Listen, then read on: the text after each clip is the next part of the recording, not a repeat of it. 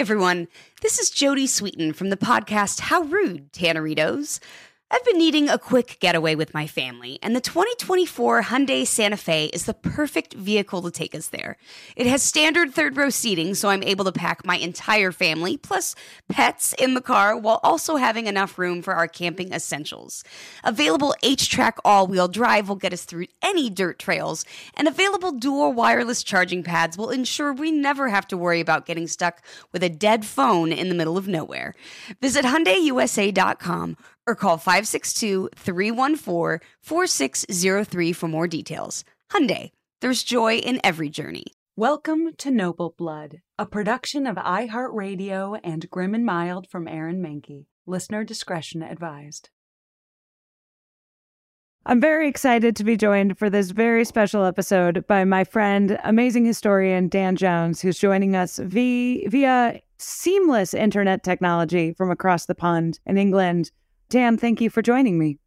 It's absolutely my pleasure. We're so good at technology that this was set up. It was the easiest thing. We knew how to do our headphones, our microphones. Both of us just nailed it immediately first try. I definitely had the microphone thing locked down. Did you? And contrary to what people are saying, my microphone was on the entire time. It was fully turned on. That wasn't the mistake I was making. You were brought back on this podcast by popular demand. The people demanded you, and so we had to bring you back. You were the Charles II of podcast guests. Thank you very much. That's probably my favorite Charles of all the three. Yeah? Of all the three? I think so. I was asking you before we started, how is the new king over there? Well, I think that you guys are thinking about it a little bit more than we are. We had quite a lot of it last year, and now the coronation will be along in a few months' time, and I think we'll have another little go at it then. But by and large, no one's paying it that much attention, I think. I think of the two of us, I am the only one who read Prince Harry's book. Is that true? That is true. Well, assuming you did read it. I did read it. I've no reason to doubt you, and it's the sort of thing you would do. I did. Do that, like professionally, or were you actually curious? They sent me a copy, so this is full disclosure, is I got a copy for free. I don't know if I would have shelled out $25 for it. And then I was just curious as a document. I was just so what is this guy really saying? Did you find out by the end of the book? Yes, I think... He's pissed off, isn't he? He's really mad. And I think he had a very sad family life. I felt bad for him by the end of it. I was like, it must have been really lonely, your dad never hugging you. That would have been awful. But I do kind of think he's mad about the wrong things a little bit. He's holding these family grudges. And I feel sorry for him, but it also feels like, I don't know if he realizes that's not the main problem with the monarchy. Yeah, it does seem to be quite...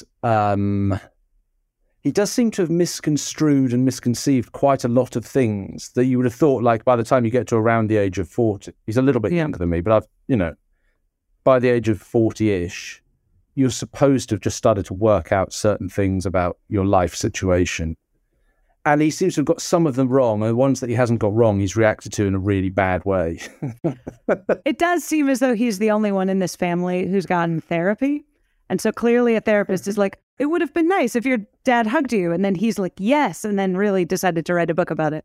But was this a specialist therapist? Because I think it's you need a special, one that just does royals, really. It's basically you. I could do it. You seem like you should be the person that would do the therapy, because you'd probably think about this more than a normal therapist. It's true. A specific category of case. Do you know the most deranged thing that I've ever said out loud in my life? To my husband, I said the words, and I meant it, is the really messed up part. I said, if I had married into the royal family, I would have been able to hack it. I would have been able to do it. I can follow rules really well. I would wear the right nail polish colors. I wouldn't read the news. I would just curtsy the right way. I would follow all the rules. But you've also done your research. This is what I'm saying. I would have known what I was getting into. I think so. Would you wanted to do it? I mean, absolutely. Your husband seems great, and I'm not sure you and Harry would be a fit or whatever. But yeah, would you, in the abstract, have wanted that job at any level? No, it's to me the job of being a royal. It seems like you are quietly drinking all day with people I don't know if I would like. I'm not a big drinker, and also you have to go to a lot of ceremonial hospital openings. It feels like you're going to like 3 graduation ceremonies a day and your kid is never graduating, right? The job seems boring.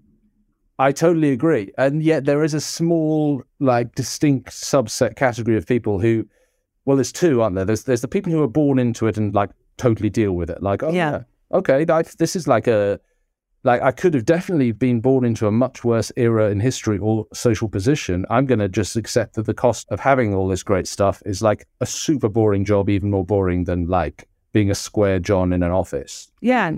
At least a square John in an office, you get to like go have your fun without people making fun of you. Well, yeah. So there are a small number of royals who are like, yo, I'm going to take this. I'll take this deal. It's not a perfect deal, but I sense there are other worse deals that are possible. So that I can sort of get my head around. Yep. The ones that definitely are unusual are the sort of Kate Middleton type people who look at that and think it through. So they do the thing that you've done that possibly Meghan didn't do, and then go, oh, no, that is actually what I want. Yeah. That's the weird thing. And then doesn't seem to have any regret or remorse. No. Like, was right. That was what you wanted. She's very good at what she has to do, which is be conventionally attractive and thin and wear clothing in public. Would you go to Mars if someone offered you a ticket? Absolutely not. Now?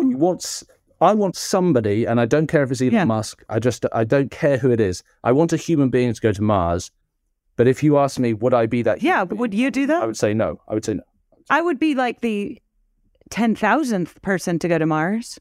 Yeah, okay. After they do it for a while. I wonder, is it the safety that you're worried about with Mars? Yeah, and it just seems, I don't know what I would be getting out of it. Yeah, the safety and for what reward? I'm not a rock scientist. I don't know if I would be the best person to put there. Could see you as a rock scientist there. You've got science in your locker, haven't you? That's true. You wouldn't go to Mars? Why wouldn't you go to Mars? The safety? I saw The Martian with Matt Damon, and the growing potatoes looked tiresome to me. Yeah, it just no. Just the length of the journey. I don't think it would be for me, the length of the journey.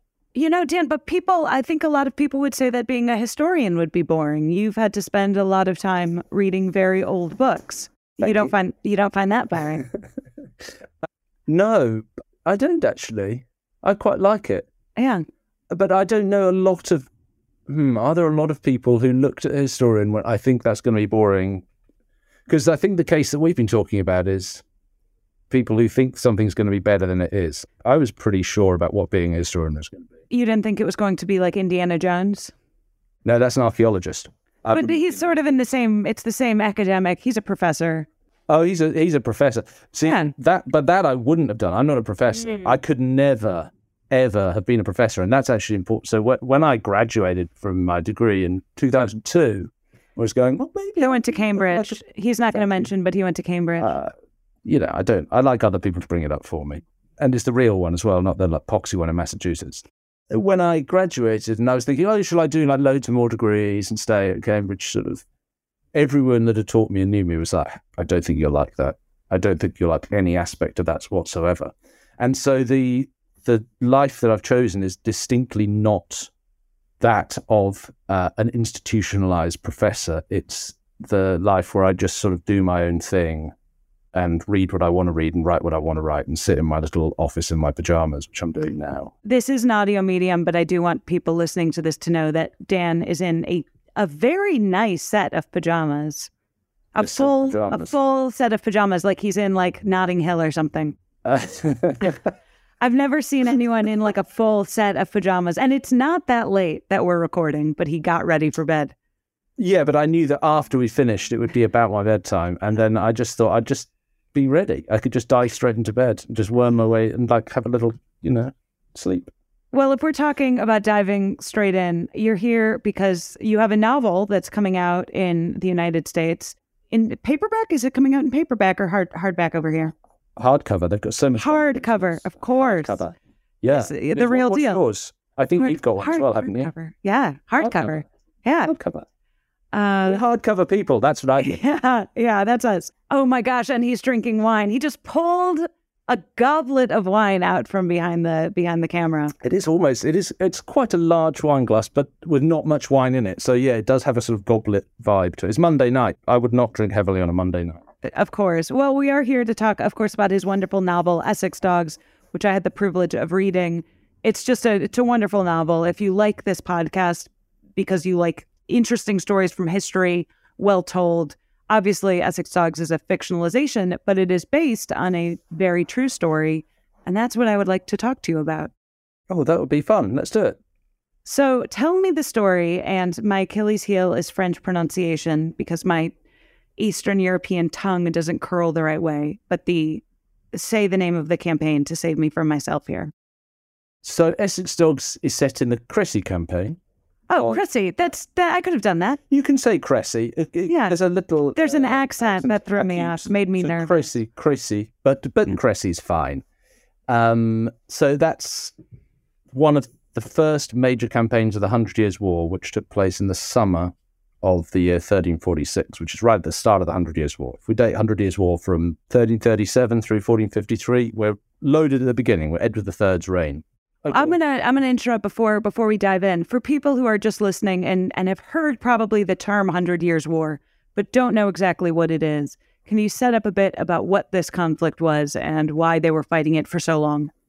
Yeah, absolutely. And at its very, very core, the 100 Years' War is a dispute in the late Middle Ages, in the 14th and early 15th century, between the two royal rival houses of the kingdoms of England on the one hand and France on the other. And at the very core of the dispute is who should be the King of France. It starts with Edward III, who claims that he should be the rightful King of France because he has a claim through his mother, and his cousin, Philippe of Valois, who is the King of France, Philip VI, at the outset of the 100 Years' War, says, well, I beg to differ. I am actually the King of France, and I have a claim through my father, and I was... My father, the King of France. Well, his father wasn't the King of France, but so there's... but he's got, I think, inarguably a better claim than Edward. However, there are other reasons for them disputing who's going to be the King of France rather than they both want to be the King of France. One of them is that you have an anomalous or weird position by the time you get to the 14th century, which goes all the way back to the Norman Conquest of 1066, whereby kings of England have lands in France. And sometimes that's Normandy, and at its greatest extent under Henry II, it's Normandy, Aquitaine, Anjou, Maine, Brittany, Touraine. Like this huge swathe, almost a third of the current territorial landmass of France is at some point held by English kings, technically as nobles of France. Now that's a weird situation, and it changes and evolves throughout the Plantagenet years. But by the time you get to Edward III, they still have a small amount of land in Gascony, and the French kings aren't very happy about that because it's irritating to have another king as one of your lords. Vassals. Vassals, yeah. So part of the reason for this dispute over the crown of France is a kind of nuclear escalation of this argument. Edward III sees that one of the best ways to counter Philippe's claim to kick him out of Gascony is to say, you can't kick me out of Gascony because actually I'm the King of France. And you know what? Let's have a really long war about whether or not this is the case. And it goes, it gets generations, 100 years is underplaying it. It goes on for 146, no, it's not quite that, 116, 117 years, something. One of my favorite tidbits, I think from one of your books, the book on the War of the Roses, is when, fast forwarding, obviously, 100 years from this event, when, I hope I'm doing this right because it is from your book, Henry VI is trying to establish his claim in France, and they're distributing propaganda posters trying to trace his lineage back to St. Louis to be like, no, he's right. Look at the poster that we made. Yeah. They get right into it, and it opens up this enormous can of worms, which you then start to see in the domestic politics of England and France as well, of people saying, oh, no, wait, I should be the king because X, Y, or Z. I mean, that's what underpins the Wars of the Roses in England, the 15th century York-Lancaster, quote-unquote, conflict for the crown, is really some of the principles established in the 100 Years' War, which are like, I've got a better claim to the crown than you, and I'm going to fight you with my now enormous armies and improving siege weaponry and so on and so forth. Anyway, back to the 100 Years' War, as well as a dynastic dispute for the, or quote-unquote dynastic dispute for the crown of France, it starts to draw in more and more and more combatants around Europe. So you have the Scots fighting the English. You have Castile drawn into this. Eventually you have sort of kingdoms of Portugal drawn into it. You have Flanders as an enormously important sort of theatre of hot and cold war. You have the sort of German states in the Crécy campaign. You have the Battle of Crécy, as we hopefully get to, you have 5 different kings on the battle. So this apparent sort of neighbourly dispute between England and France, in fact, spills out into basically the whole of Western Europe, fighting each other in various combinations for generations. So now explain what the Crécy campaign is. We have King Edward III in England trying to retain his claim in France, and what happens? So, at this point, which is 3046, the war is young. The war is less than 10 years old. And there have been already different spheres of operation opened up. There's fighting going on down in Gascony. There's been a great sea battle at Sluis, which is sort of a modern Netherlands. But this is the first big invasion by one side of the other. So in July 1346, Edward III lands approximately 15,000 troops on one of the Normandy beaches. When I say Normandy beaches, you probably think D-Day, 1944, World War II, and you're right too, because it is a beach on the Cotentin Peninsula of Normandy, slightly up from what in the Second World War was called Utah Beach, at a place called Saint-Valahugue, where Edward put 15,000 men onto a beach. And you can sort of imagine this as a medieval Saving Private Ryan. In fact, the idea of a medieval Saving Private Ryan, medieval D-Day, was the first picture I had in my head that sparked what became the novel of Essex Dogs, because I felt like I'd never seen a kind of Band of Brothers, Saving Private Ryan, American hard-boiled version of a medieval amphibious invasion. But that's how the Crécy campaign starts. Edward III says, you know what, I'm off to France and I'm going to, is he actually going to try and take Philippe's throne in Paris? Possibly. He's certainly going to cause as much trouble for Philippe VI of France as possible in northern France in order to discomfort him so much that possibly his nobles will rebel against him and his people will start to abandon their fealty to him. So that's what Edward sets about doing. 12th of July, 1346, he lands this huge army.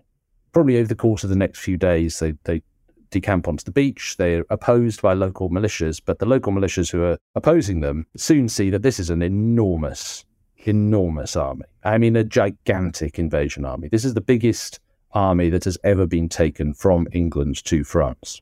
And they're going to do some serious damage. So the small militia who were on the coast, because Edward had kept his invasion plans, or the location of his invasion at least, secret. Spies had been in London for months and months. They knew an invasion was coming, but they had no idea where. The parallels with D-Day in 1944 are striking.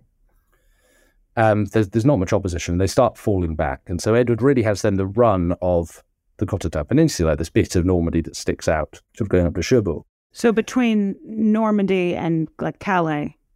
So it's hard without drawing you a map, but there's a sort of pointy bit that's not Brittany of France. Okay. That's the bit of Normandy we're talking about. So they come in right at the tip of it. And the French strategy for the first couple of weeks is essentially a Fabian one, is to fall back, try and delay the English advance as much as possible by breaking bridges, by burning things, but not by engaging. And so the English do what will become a standard tactic of the 100 Years' War, and they sort of launch it in earnest in 1346, and it's called the chevauchée. So they set their army out, essentially into the field to just burn and plunder and cause as much terror and mayhem as possible. It's to carve a path through the landscape, a path of terror. Now, I wrote Essex Dogs. When did I finish writing it? I finished writing it sort of March 2021, so shortly before the Russian invasion of Ukraine. But if you can cast your mind back to Russian tactics at the beginning of the war in Ukraine, which was to burn and plunder and rape and kill and cause as much mayhem and terror as possible, that's borrowed directly from a long military playbook. Edward III did not invent the chevauchée.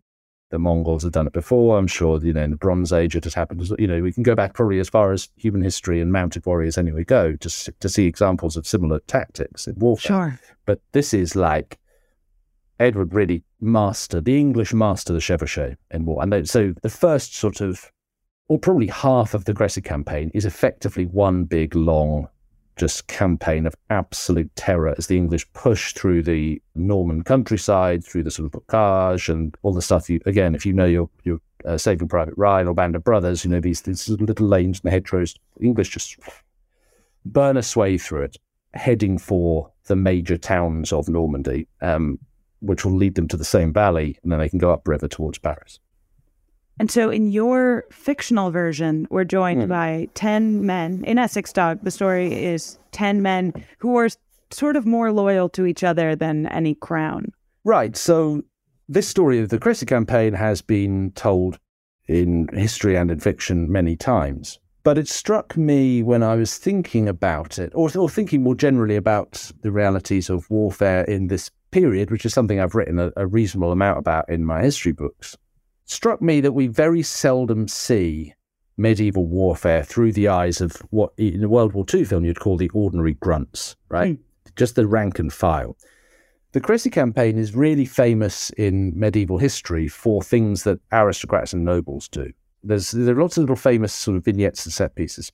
When Edward III lands on the beach of Saint-Malo, for example, he trips over in the surf, bangs his nose into the sand and gets a nosebleed, and he has the quick wit to say, this just shows the land wants me, because everyone's worried this might be an omen.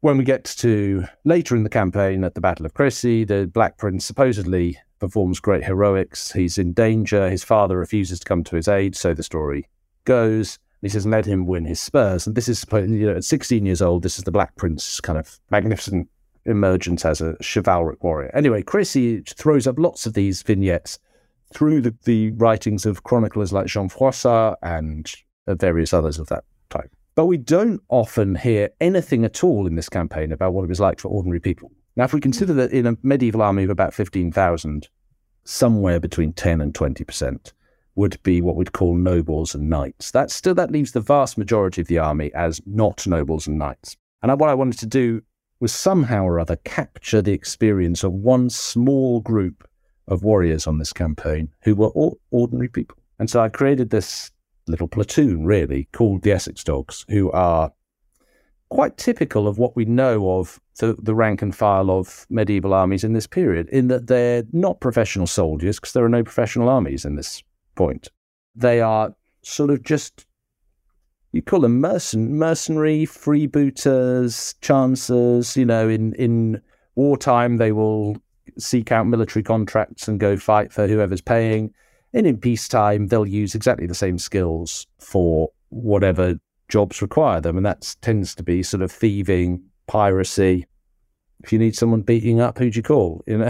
So they're a group of violent, or of men for whom violence is their profession, but not all of them are violent men. And so within this group, you have some people who are unthinkingly committed to the profession of fighting and causing mayhem. And there are some who are new to it and don't really know what they've gotten themselves into. And there are some, best epitomized by their leader, Loveday, who was into it but is starting to have second thoughts. And so what we see unfold across their adventures within the Crécy campaign is the dissolving of the bond between that group as they all ostensibly try and keep the group together. They're committed. They're all verbally and in some sense mentally committed to one another, to keeping this band together. But actually, it's all going to shit. It's like the end of the Beatles. Everyone wants this thing to continue, but it has to finish. Although by the end of Crécy and the Siege of Calais, it's a victory for the English, isn't it, at this point? That's the thing about the Crécy campaign. You have the chevauchée, you have several big sort of dramatic scenes in Norman towns at Saint-Lô, Caen, Rouen. You have dramatic crossings of two rivers, the River Seine, and then north of that, the River Somme. And then you have this enormous battle at Crécy at the end of August 1346, which is a seemingly miraculous victory for the English.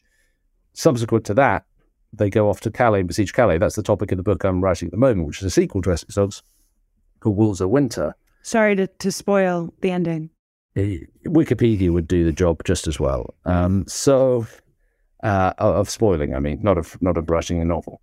No, but AI might be close behind. I think GPT-4 might have me. Yeah. I like to say 5, but it's actually 4 that's going to catch me, I think. So, yeah, and then you have the Siege of Calais, which follows, which is a very different kettle of fish. If the Crécy campaign lasts roughly 7 weeks, the Calais campaign is an 11-month siege, which ends with them starving the people out of Calais.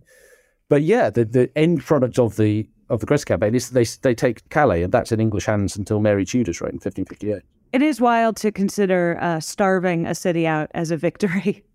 Yeah, but that's the tactic in medieval siegecraft by and large, is hang around until someone gets bored and gives up, or gets hungry and gives up. And the victory is that Calais falls into English hands. And this is not just, well, hey, we took a city, in military terms. There's an enormous economic component to this warfare. Now, in Essex Dogs, what I try and show really, really up with the camera locked to this very small group of men is, what does the war look like from this, in this claustrophobic environment of a single military platoon? What I'm trying to do with the Siege of Calais and Wolves of Winter is to show actually what are the other interests in this war, because we've all heard the cliche talking about British and American and Allied activity in the Middle East over the course of our lifetimes. Oh, it's all about the oil. It's just all about money. Well, that's kind of people say that because there's a big part of it that's true. It's also true in the Middle Ages that it's about the economy. And Calais is an enormously important strategic town, halfway between it's between France and Flanders. It controls the narrowest bit of the English Channel. It's in easy reach of the most economically prosperous port towns in southern England, known as the Cinque Ports. It's been a haven for pirates for years and years and years who can prey on passing shipping. It's both a menace and an incredibly, it'll be a bridgehead for any further English military operation. But fundamentally, once Calais falls in 1347, Edward III clears out everyone who lives in Calais, invites in the richest merchants from England to take over this town and run it as an economic entrepot on the continent. Again, not new thinking. This was exactly what had happened in the Holy Land during the Crusades. The same thing had happened. The Crusades, yes, they had a big religious purpose to go to Jerusalem, but then there were the thing that kept everyone interested was the economic viability of the port town. Well, this is sort of the same in the 100 Years' War. There's a massive financial imperative to doing this, and the only reason that these wars are possible is because people are prepared to lend Edward III astonishing amounts of money. He bankrupts banks. He bankrupts the Vardy Bank. He almost bankrupts the Frescobaldi. He's running up these gigantic debts to syndicates of merchants from the richest towns in England to continue paying for this war. And they're all very happy to continue financing the war because war is fantastic for business. The more money they lend him, he mortgages, effectively creates a mortgage to pay for these wars. He says, give me the money now and you can take over the tax revenues of all these different rich ports around England. So the Hull merchants take over the ports of Hull, the Yarmouth merchants take over the tax of the ports of Yarmouth, the London merchants in London, and so on, Dover and so on. So once you really start getting under the skin of this war, which looks like, if you read Froissart, knights and nobles doing heroic deeds, that's just all like, that's the icing. This is really just about merchants and pirates struggling for financial dominance and poor grunts dying because of it. If we're talking, chivalric deeds, I feel like the legend of Edward the Black Prince, who is the son of King Edward III, obviously Edward dies and never takes the throne, which, leads to challenges in the War of the Roses. But he's, in my understanding, in British culture, very much seen as a gallant hero. How did you portray him in your book? Well, she asked in a non-leading question. Oh, how nice of you to ask. Yeah, Edward the Black Prince, eldest son of Edward III, does have this grand reputation as the sort of paragon of chivalry. It's him, it's Henry V after him, and it's Richard the Lionheart before him. I don't think you would have wanted to run into any of those three. Actually, I was going to say in a dark alley, but anywhere ever. Well, I would. I'm very charming and a lady. They would be very nice to me. No, they wouldn't. That's the horrible thing. They really, absolutely, massively would. None of those three men would be nice to you at all. They'd be ghastly to you. And they'd be ghastly to me as well, because I'd be a sort of Welsh peasant person. So, but Edward the Black Prince, he has this great reputation. I think it's great that he never became king, because the reputation would have evaporated. He was by no means as subtle as his father. He was, in later life, an extraordinarily effective warlord, a medieval military tactician, if not a strategist.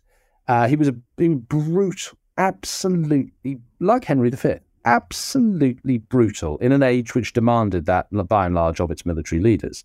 In the Crécy campaign, he's often romanticised as having been this kind of 16-year-old. It's his first time on campaign. And so the story goes, based on very, very thin evidence, he acquits himself immensely well. Well, what do we mean he acquits himself well? He sort of doesn't really do anything for the whole of the campaign, because he's being babysat by the Marshal of the Army, Thomas Beauchamp, Earl of Warwick, and the Constable of the Army, William de Boon, Earl of Northampton. When he does sort of have an opportunity to do anything, the first thing he does of real note during the campaign is sack a monastery.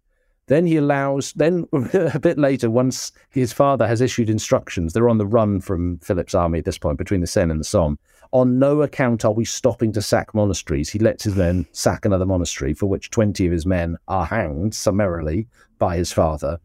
And then when we get to the Battle of Crécy, well, Edward the Black Prince comports himself in quite a strange way. He's sort of front and centre of the action, but he doesn't really obey orders or seem to understand the tactics of the battle very well. And he allows himself to be pulled out of the English lines and effectively captured. And his standard falls. And this is a big disaster in the heat of the battle for the English.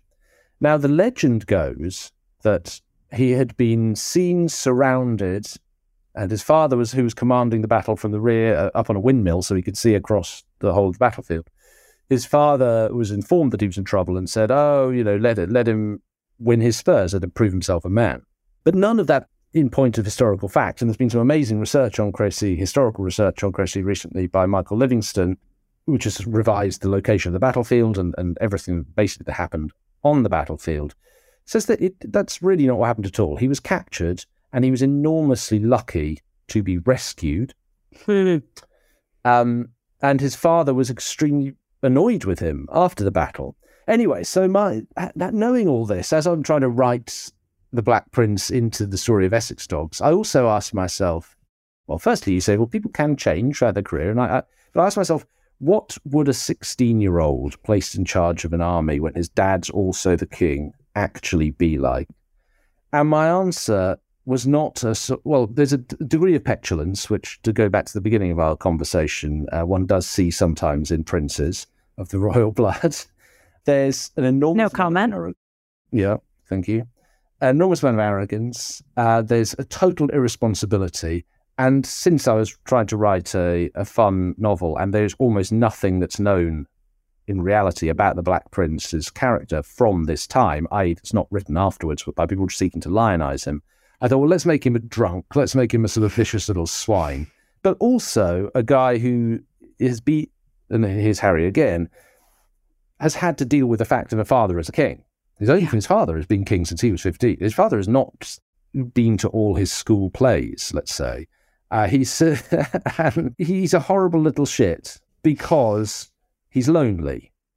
But that doesn't excuse his atrocious behaviour throughout Essex Dogs. And that we have a mirror character among the Essex Dogs who's called Romford, who's also 16, but who's a sort of street kid from London who's been found his way into this group of the Essex Dogs at the last minute, literally as they're getting on the boat to leave France. He's trying to run away from England and succeeds.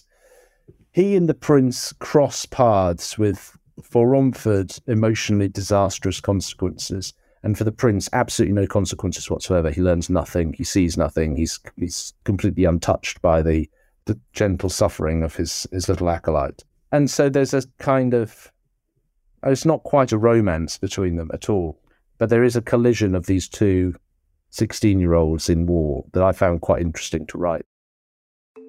The weather is getting warmer, so it is time to say goodbye to your jackets and heavy sweaters. Hello to shorts and tees. If you are anything like me, you have this urge around this time of year to completely overhaul your wardrobe, but ideally you want to do that without spending a fortune. Luckily, I found Quince. Now I've got a lineup of timeless pieces that keep me looking effortlessly chic year after year. They have these amazing European linen dresses, blouses, and shorts from $30, washable silk tops, timeless 14-karat gold jewelry, and honestly, my new favorite pair of summer sunglasses I got from Quince. Get warm weather ready with Quince. Go to quince.com/noble for free shipping on your order and 365-day returns. That's QUINCE.com/noble to get free shipping and 365-day returns. Quince.com/noble.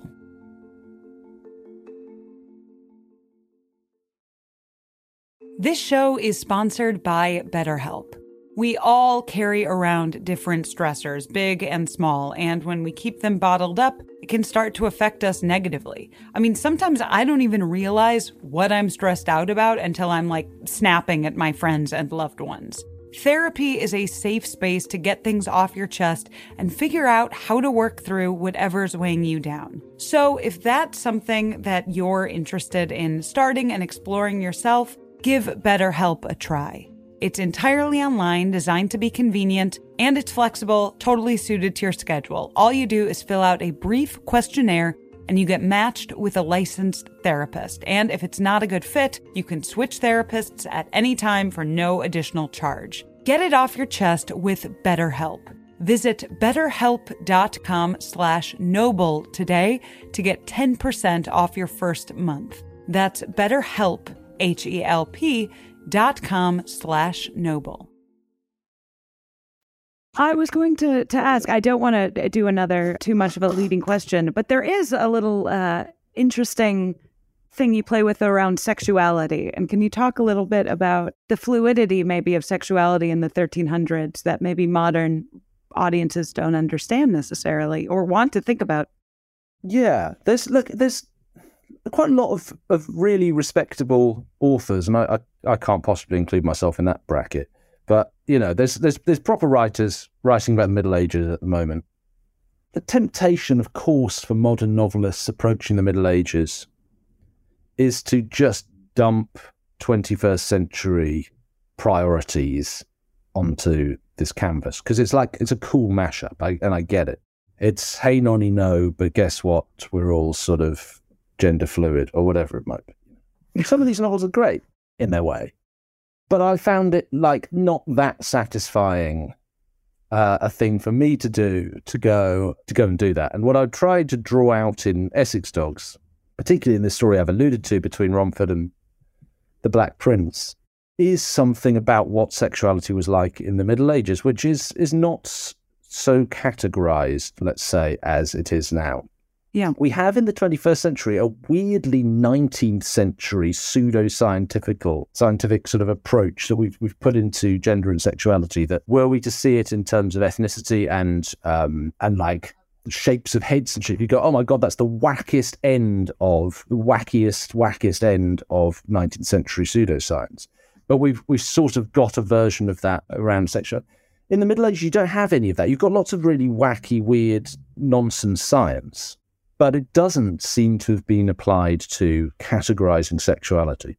So the love between men, which we would probably categorize as homosexual, isn't really thought of in that way as the Middle Ages. There are distinct categories of sexual misconduct. Well, there's really just one, which is buggery. Sodomy. Like anything that, as we would say. Sodomy, yeah. There's that, and then there's everything else.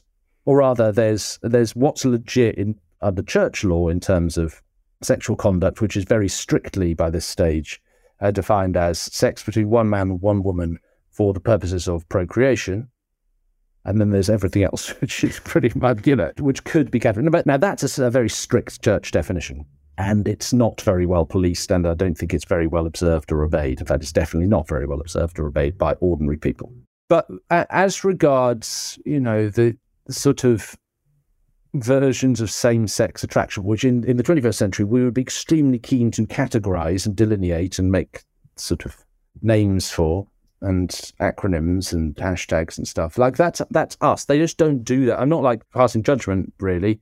I'm just saying that's not how it works in the Middle Ages. When you try and make the Middle Ages do that, it doesn't ring very true. So what I try to do in Essex Dogs is just play with this idea that there is an attraction, certainly from Romford's side. Yes. That came across to me as a reader. Yeah, older men are attracted to Romford. Romford doesn't really know what he's about because he's just like a fiend and a drifter. He quite likes the prince, but he doesn't sort of torture himself by asking what that makes him. He just has this kind of attraction towards the prince, which is in some sense sexual, but is also in that sexual attraction is indistinguishable from a role that Romford is given as a squire, as a sort of social inferior to the prince. So he's sort of, he looks at him with this kind of daunted admiration, which spills over into sexual attraction. But that's so much of that is part of his feel like the social difference between them. And you can't unpick in the Middle Ages the difference for me between social longing and sexual longing. They're bound up in the same thing. And so the love story such as it is between them is quite subtle, I think. It's certainly in its resolution. Yeah. Yeah.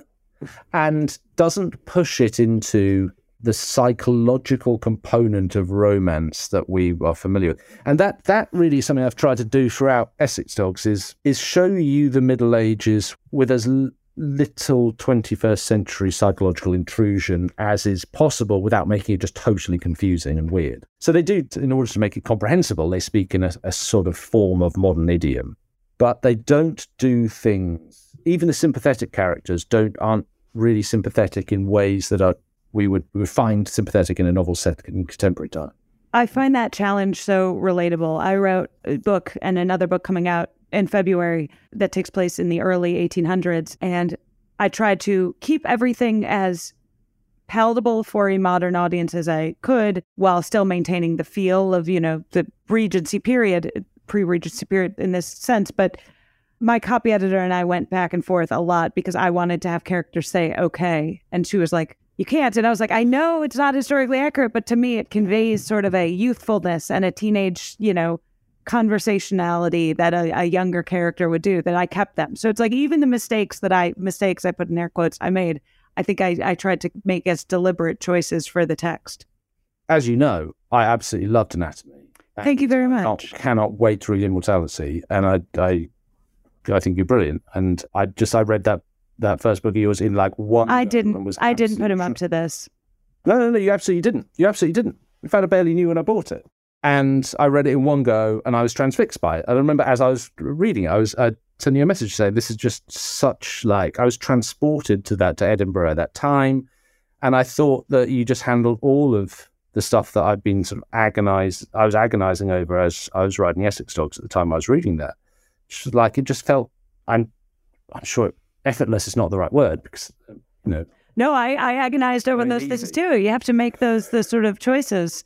But when the result that you end up with feels just, once the reader falls under your spell in Anatomy, they're just there. They're in that world and it just, everything feels right. And I think you've got to earn that. And Dana, I think, as you know, I thought you earned it magnificently in that book. But I think any writer you have to earn the right to do things that aren't period accurate within a period book. And that means getting an awful lot of stuff right or close to right, so that you then say, okay, well, you earn the reader's trust and they're going to go with you even when it is clear that you're doing things that are not possible in that period. So in Essex Dogs, you've said you have people saying, okay, I really struggled with, I'm writing a book about men in an army. How am I going to have them speak to one another? Because they've got to be somewhat profane. Yeah. But the profanity of the Middle Ages is blasphemy, fundamentally. Our profanity is scatology and it's sexual. That's how we swear. But so I had a lot of trouble about, am I going to use the F word in this? And eventually, I use it fairly liberally to punctuate military speech because you have to translate dialogue from the 14th century. It communicates it to a modern audience what you need to convey. It's part of the Tiffany problem, right? The Tiffany problem? Yeah, that's just sort of the colloquial name for it. The fact that if someone hears the name Tiffany, they're like, oh, 1980s, let's go to the mall. But Tiffany is a name that existed in the Middle Ages, in the and for years, right, and hundreds of years. But if you wrote a historical fiction book and made your main character named Tiffany, it would seem wrong, even if it's right. And so the Tiffany problem is a colloquial version that someone told to me when I was writing anatomy, where sometimes you have to make things a little wrong so they feel right to modern readers. Do you know what? I love that. I've never heard it described as the Tiffany problem before, but that says everything. I always think it's like castles. I like a good castle as much as the next. Famously, probably more. Watch Dan Jones walk through castles on Netflix. Please squander your life in this pursuit. But they're the wrong cut. You see them now, they're so bland, or medieval churches. They're just devoid, they're usually devoid of wall paintings and colour and no whitewash. If I went down to Windsor Castle, which is about 5 miles down the road from my house, with my tin of whitewash, and I just whitewashed one of the towers, I reckon treason laws would be dusted off. But in the Middle Ages, it would not be unusual to have a sort of a brightly coloured castle, but we just think so. I mean, if you saw it on film, you'd say that's absolute nonsense. These people don't know anything about the Middle Ages. So you're right. This is a version of the Tiffany problem. I call it the whitewashing Windsor Castle. Whitewashing Windsor Castle problem. Copyright Dan Jones. Another thing, I also think. I mean, I loved Essex Dogs. I thought it was just. I felt like I was learning. This was a period of history I didn't know much about, and it made a battle feel so immediate and personal when I tend to be so bored by military history. It was so brilliantly done. Your characters are so well sketched. And I think that your use of violence and gore is so well placed. You don't use it gratuitously, but you convey how brutal these battles were. Well, thank you. And I don't read a lot of military fiction, and I don't write. I sort of...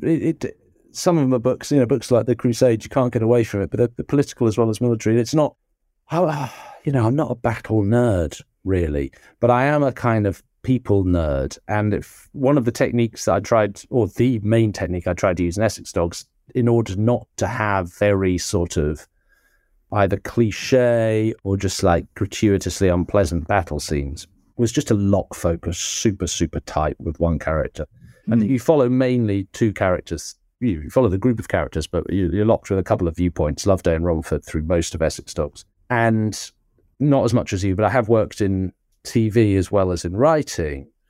And one of the directors I worked with on a show a few years ago gave me a very good piece of advice, which was if you're having trouble writing your way through a scene, just lock that camera on one person's shoulder. And I found that the more I did that in Essex Dogs, the more the battles sort of gained verisimilitude. And there's one which is I suppose it is a Cressy, where for part of it we're with Romford and he's just on the floor. Yeah. Just on the floor, and all you can see is feet and people kicking him. And it's really annoying. It's terrible. But it makes it seem so real. Yeah. Can't get up. And you don't see anything else. Like in flashes, you see other stuff.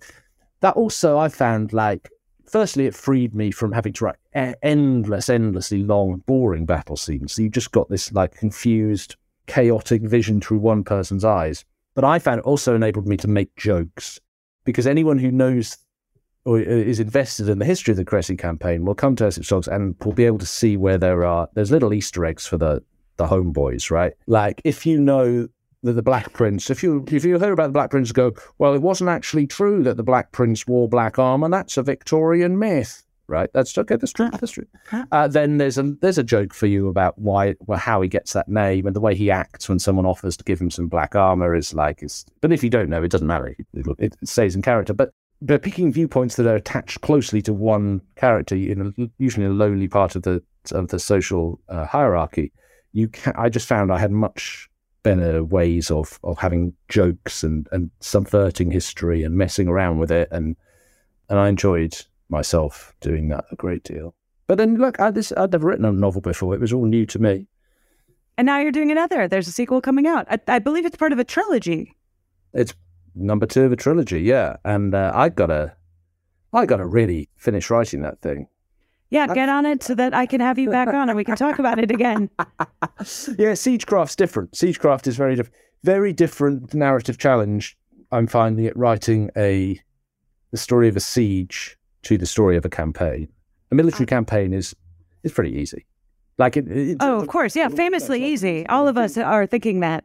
But what you have built into it is narrative imperative. It goes forward because the army's moving, and all you've got to, well, not all you've got to do, but the thing you've got to do with a battle campaign that's difficult is not make it inevitable where they're going. And you've got to throw red herring after red herring in and give them different diversions so that it's not just, oh, well, they're on a train and the train's going to this station. Stop them here, yeah.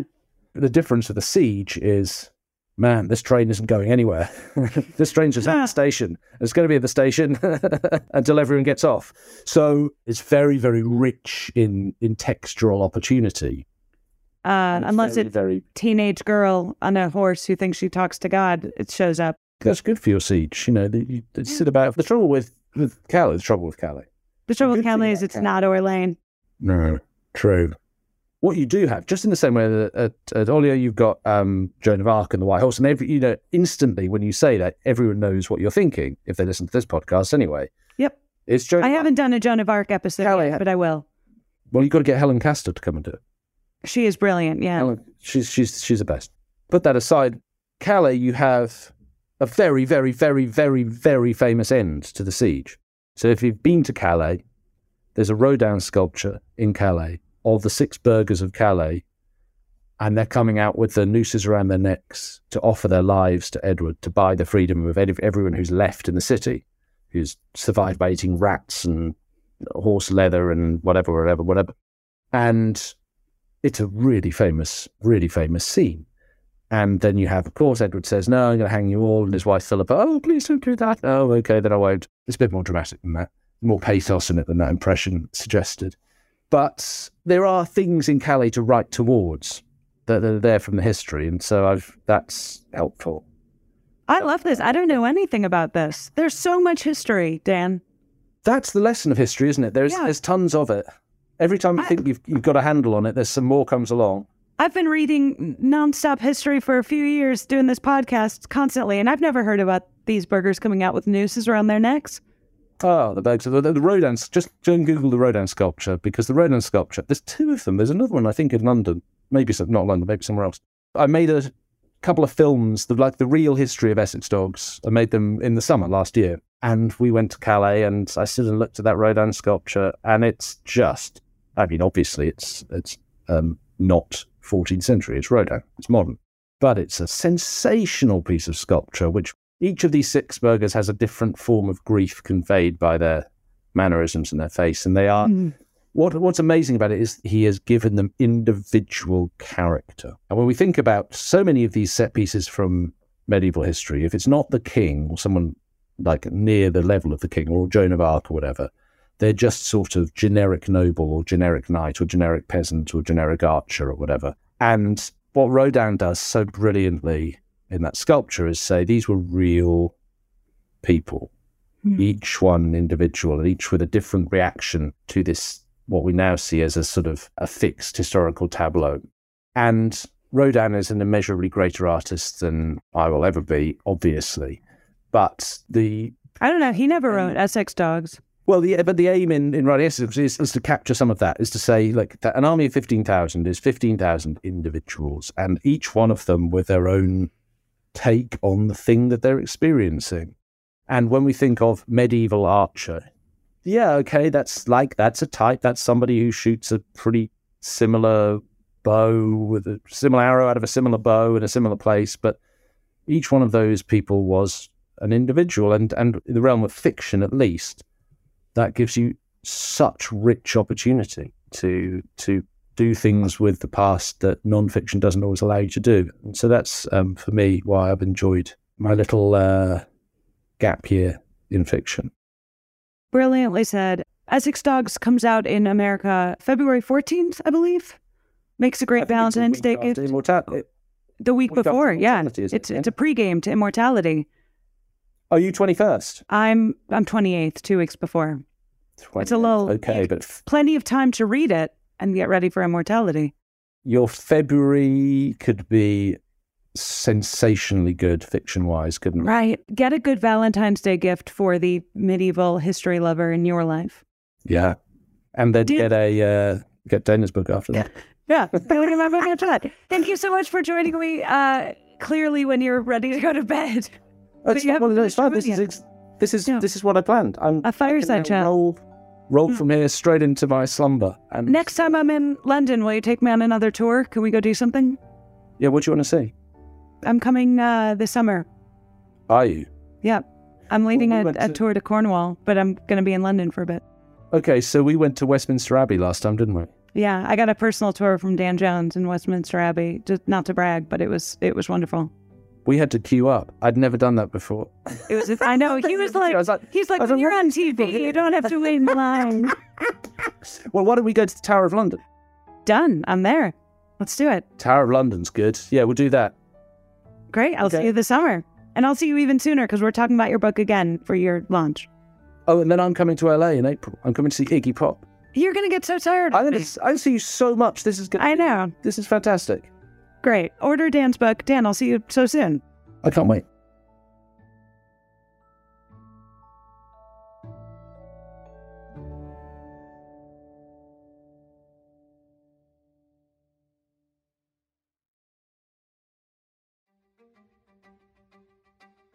Noble Blood is a production of iHeartRadio and Grim and Mild from Aaron. Are you still searching for your perfect place to call home? Well, now is the time to buy at Fisher Homes. If you're looking to move in before the end of 2024, May could be your last opportunity to start building your dream home and close before the year's end. If you're hoping to move in even sooner, Fisher Homes also has homes that are move-in ready and waiting for you, where you can start enjoying the benefits of homeownership even faster. Schedule your personal tour with a new home advisor today at FisherHomes.com and make this spring the season you find your perfect home sweet home.